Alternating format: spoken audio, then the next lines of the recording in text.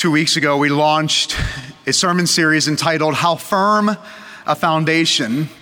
The goal and ultimate outcome of this sermon series is for us to explore, as the people of God here at Coral Ridge, what it means to operate and live with a biblical worldview.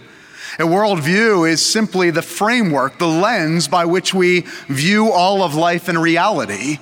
And as I've mentioned the last couple weeks, it's not a matter of whether you have a worldview. The question is, what is informing it?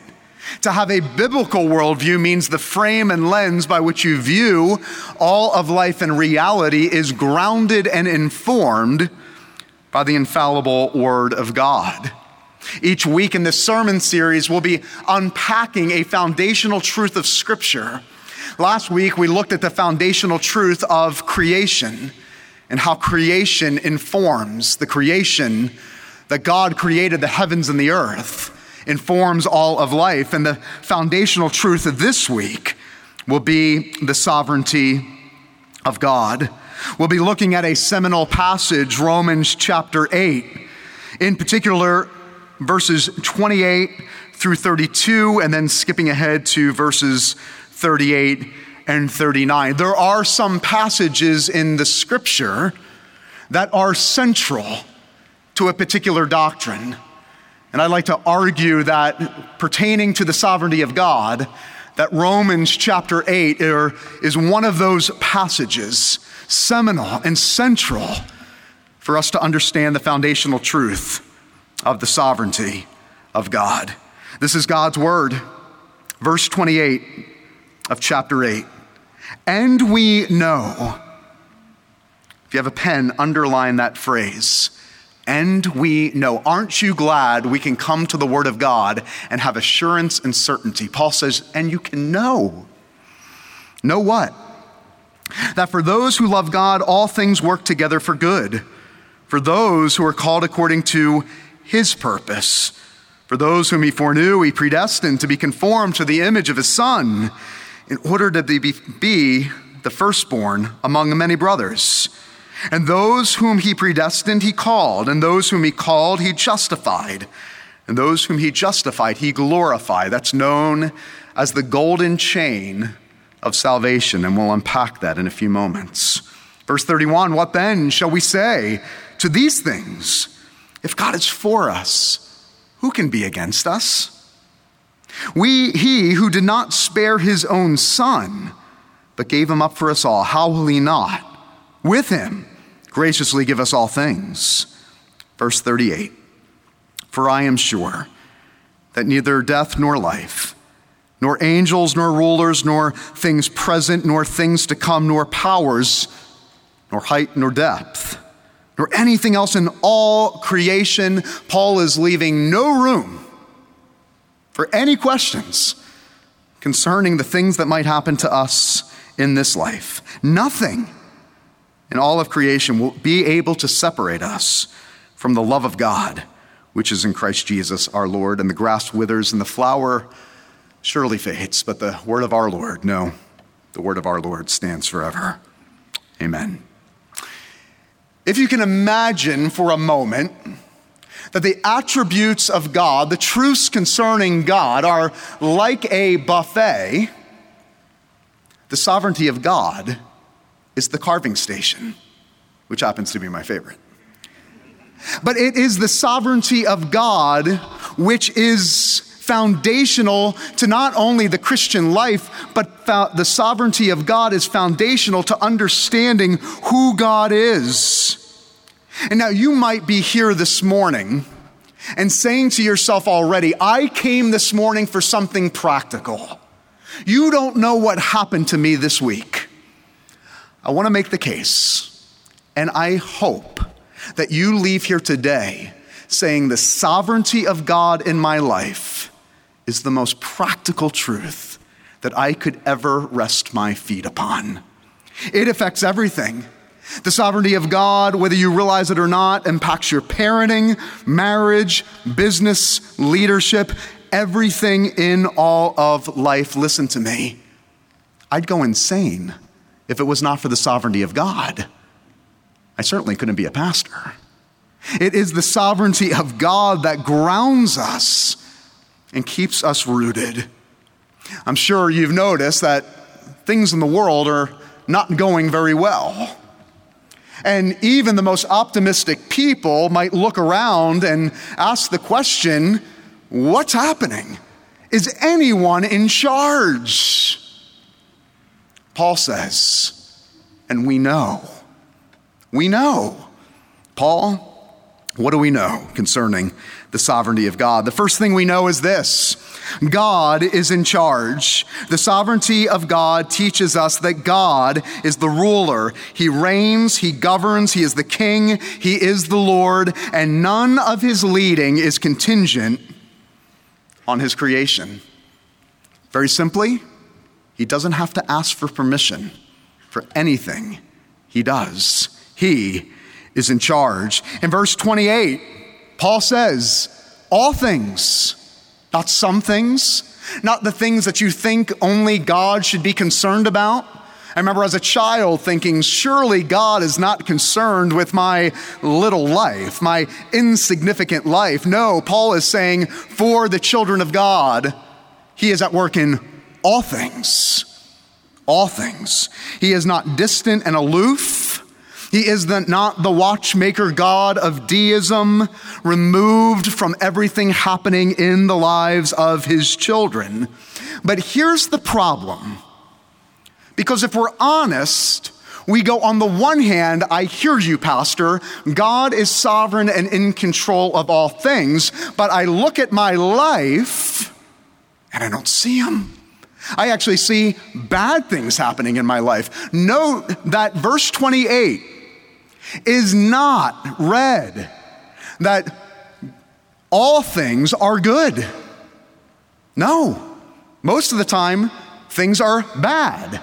It doesn't say all things are good. It says that God is working all things for good, for those that love him and are called according to his purpose. And what is the ultimate goal?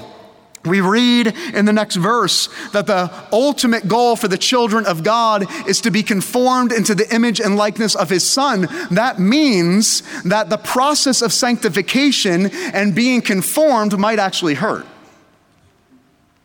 And unlike most parents in North America that safeguard their children from danger or hard things, God our Father actually loves us enough to let us go through the trials, but with the hope and the assurance that he's working even the bad things for his good and his purpose. Not your purpose, not my purpose, but his purpose, so that you look more like Jesus and less like yourself. And regardless of whether you understand this or not, this is the most comforting truth. This is the most comforting reality, to wake up every day and know that you're not in charge, but God is. That your life is not in your hands, but your life is in the hands of the Almighty God. Your life is in the hands of a good God, involved in every detail, and so that means that there is no such thing as luck. There's no such thing as things being random. This is the greatest of all attributes. You say, Pastor, but I thought love was the greatest attribute of God. Could you imagine the frustration if God was not sovereign, if he was not able to sovereignly exercise that love? It is the sovereignty of God that allows him to exercise his goodness and his love, and nothing will stop him. He does whatever he pleases. So what are the practical implications that God is in charge of all things? Well, there's a myriad of them, but let me give you two in particular. One, it leads us to worship. I don't know about you, but it's hard to worship a wimpy God. I don't know about you, but it's hard to worship a God that is not in control of all things. I have no interest or desire of worshiping a God that is helpless and pitiful. It is the reality of the sovereignty of God that leads us to the proper place of worship, that leads us to have the proper deference. God, you're in control, and you're king, and you're sovereign. I bow before you as my Lord. It leads us to approach him with the proper honor and reverence that he is due. The second implication of many is that it gives us confidence. You don't have to live a life full of fear and anxiety. Whether you realize it or not, we have PhDs in anxiety. We are experts in fear and in worry. You might be the type of person that you think if something bad is going to happen or something bad could happen, you assume that it will happen. For the child of God that is rooted and grounded in the sovereignty of God, it gives us an assurance and a confidence so that we don't have to live our lives with what I call the what if question. What if the market crashes? What if the storm hits? What if I don't get into that college? What if, as if it's all about you. He's in charge and you're not. I have to make a confession, but even as your pastor, there are times I lie awake at night and I ask the question, how am I going to lead this church? Responsible for employees and the souls of so many people. Are we going to raise enough funds for the capital campaign? And over again, consumed with the question. And then I'm reminded of the very words of our Savior. I will build my church. And I can imagine God looking down saying, Pacienza, you just work here. Go to bed.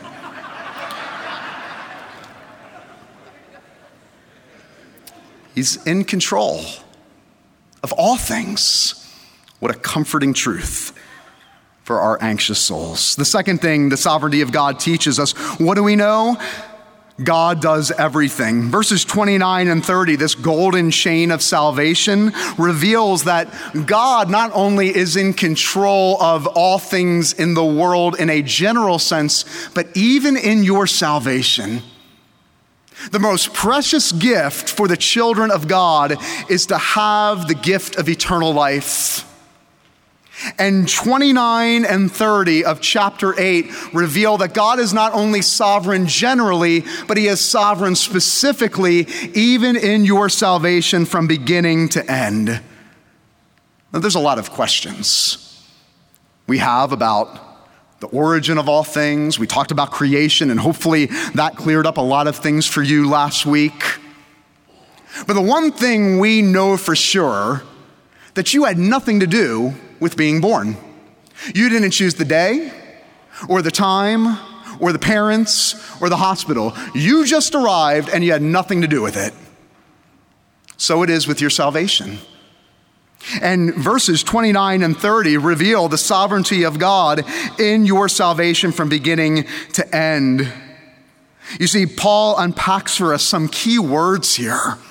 He uses a word called foreknowledge. It says that God foreknew. Those that he foreknew, those are the ones that he predestined.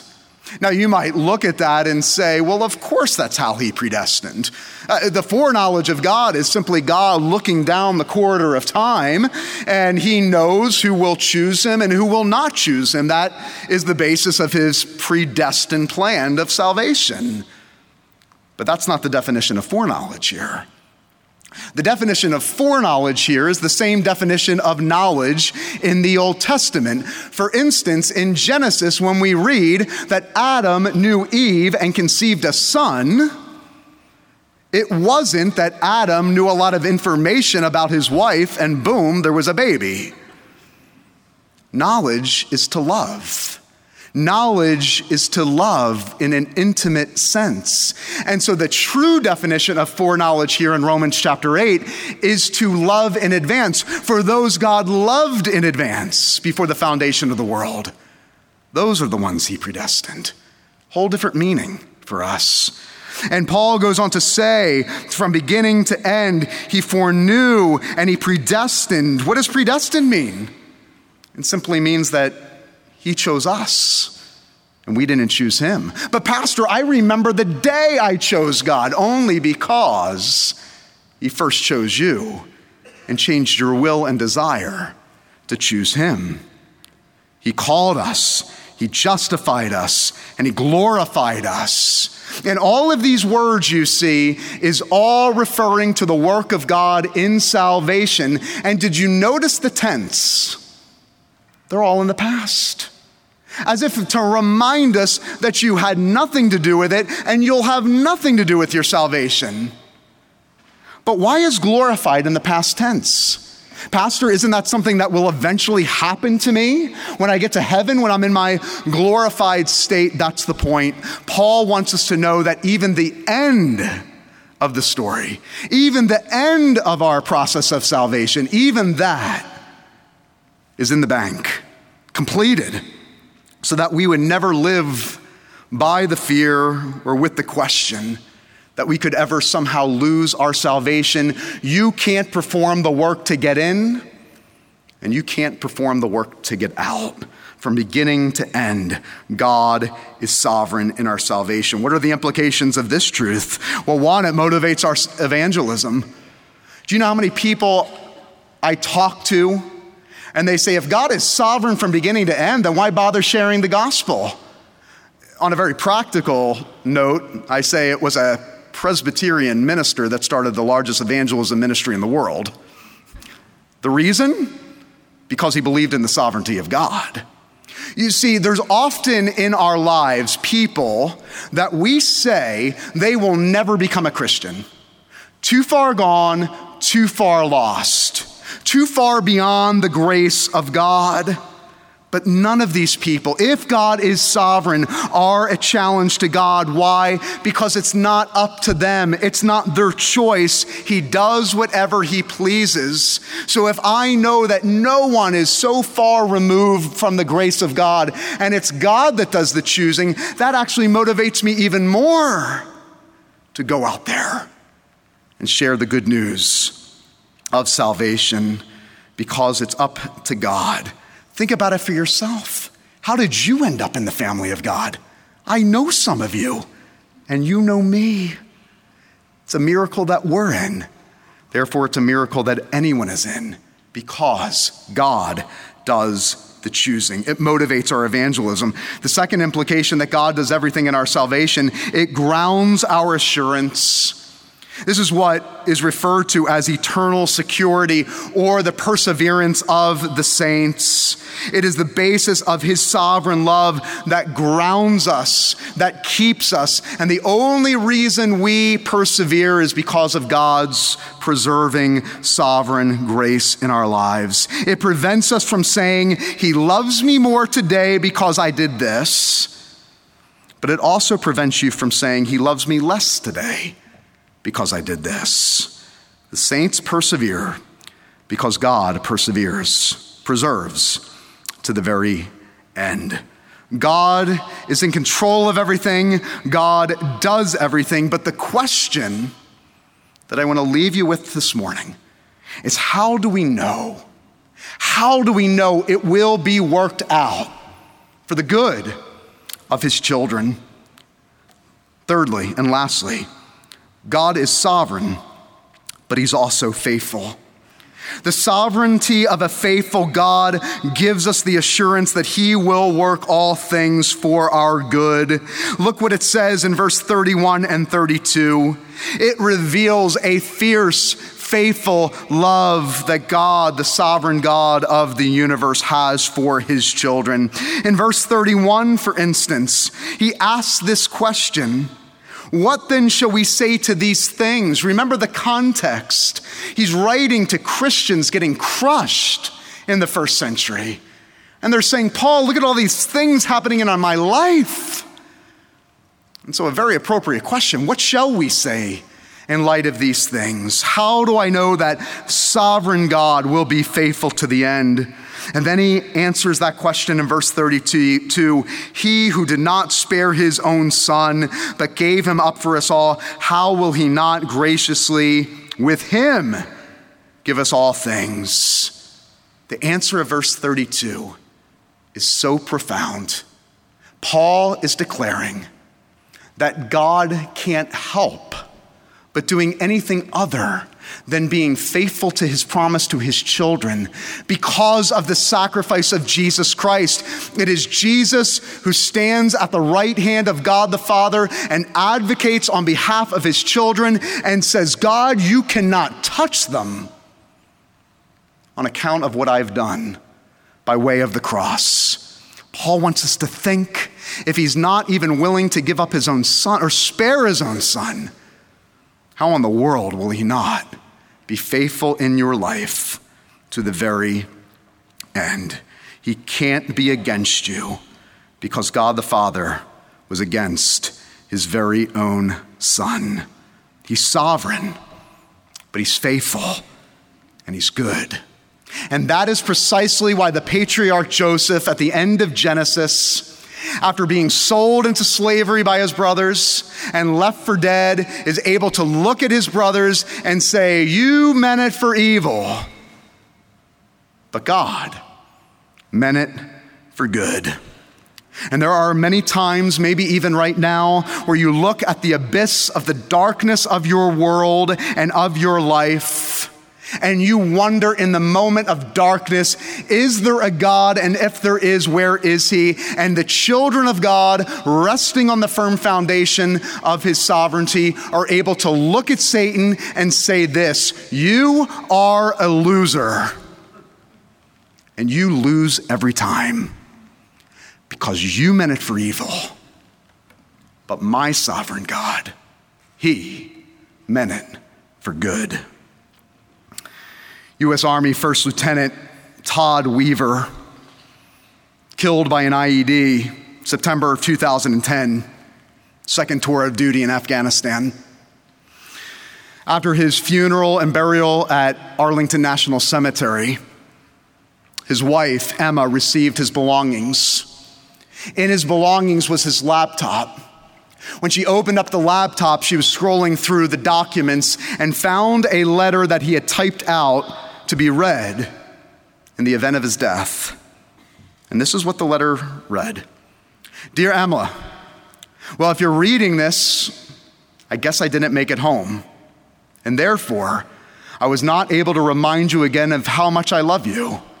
I want you to know just how important you are to me. I could not ask for a more caring, beautiful, loving wife. The memories that we have shared over the last few years have been the best of my life. Although it might seem like my life was cut short, I lived a life that most can only dream of. I married the perfect woman, had a beautiful daughter that amazed me every day. Remind her about her daddy and tell her that I loved her more than anything else in the world. Her birth was the best day of my life. She was the best thing that ever happened to me. Tell her that daddy is in heaven now. And never forget that God knew what was best for us before we were ever born. Take comfort in that, Emma. My death happened for a reason, and although you might not understand it now, I pray that you will one day. And although you might think it impossible right now, have faith. Much better times are coming.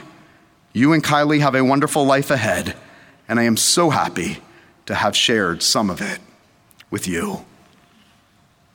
On your worst day, it is the sovereignty of God that grounds you so that your weary soul will not lose sight that he is in charge and absolutely sovereign. And it is my prayer that this day and tomorrow, that the truth of God being sovereign would be grounded and impressed into our souls to not only to believe this truth, but to influence and impact every area of our lives, to live on this firm foundation, so that regardless of the storm, that you're unshakable because of the great truth of the sovereignty of a good and faithful Father. Let us pray. Our Father and our God, there are some here and some watching that have lived their lives by this creed. I am seeking the self-governed, self-directed life. that is an impossible life to live. And if you're here this morning listening to this message, I'm pleading with you to surrender and run to the Father and surrender your life to the one who is perfectly sovereign but perfectly good. How do we know? Because he didn't even spare his son given for you, his son given to those that come to the end and realize that they cannot save themselves. So if you are here today or listening at home, would you confess your need, repent of your sins, and look to Jesus by faith and fall into the arms of a sovereign Father who is in charge, but always good and always faithful, so that you can live with the assurance both today and tomorrow and forever that there is nothing and no one that could ever separate you from the love of God which is in Christ Jesus our Lord.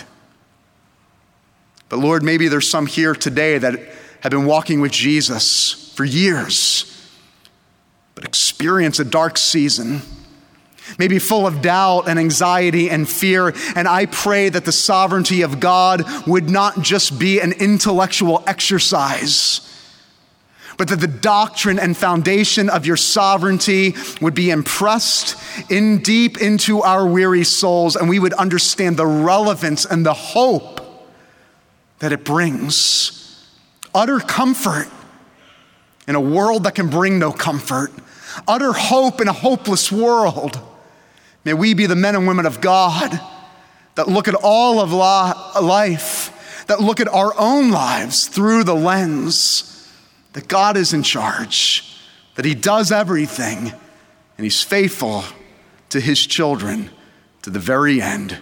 We pray all these things in the name of Jesus, our Lord and our King. Amen.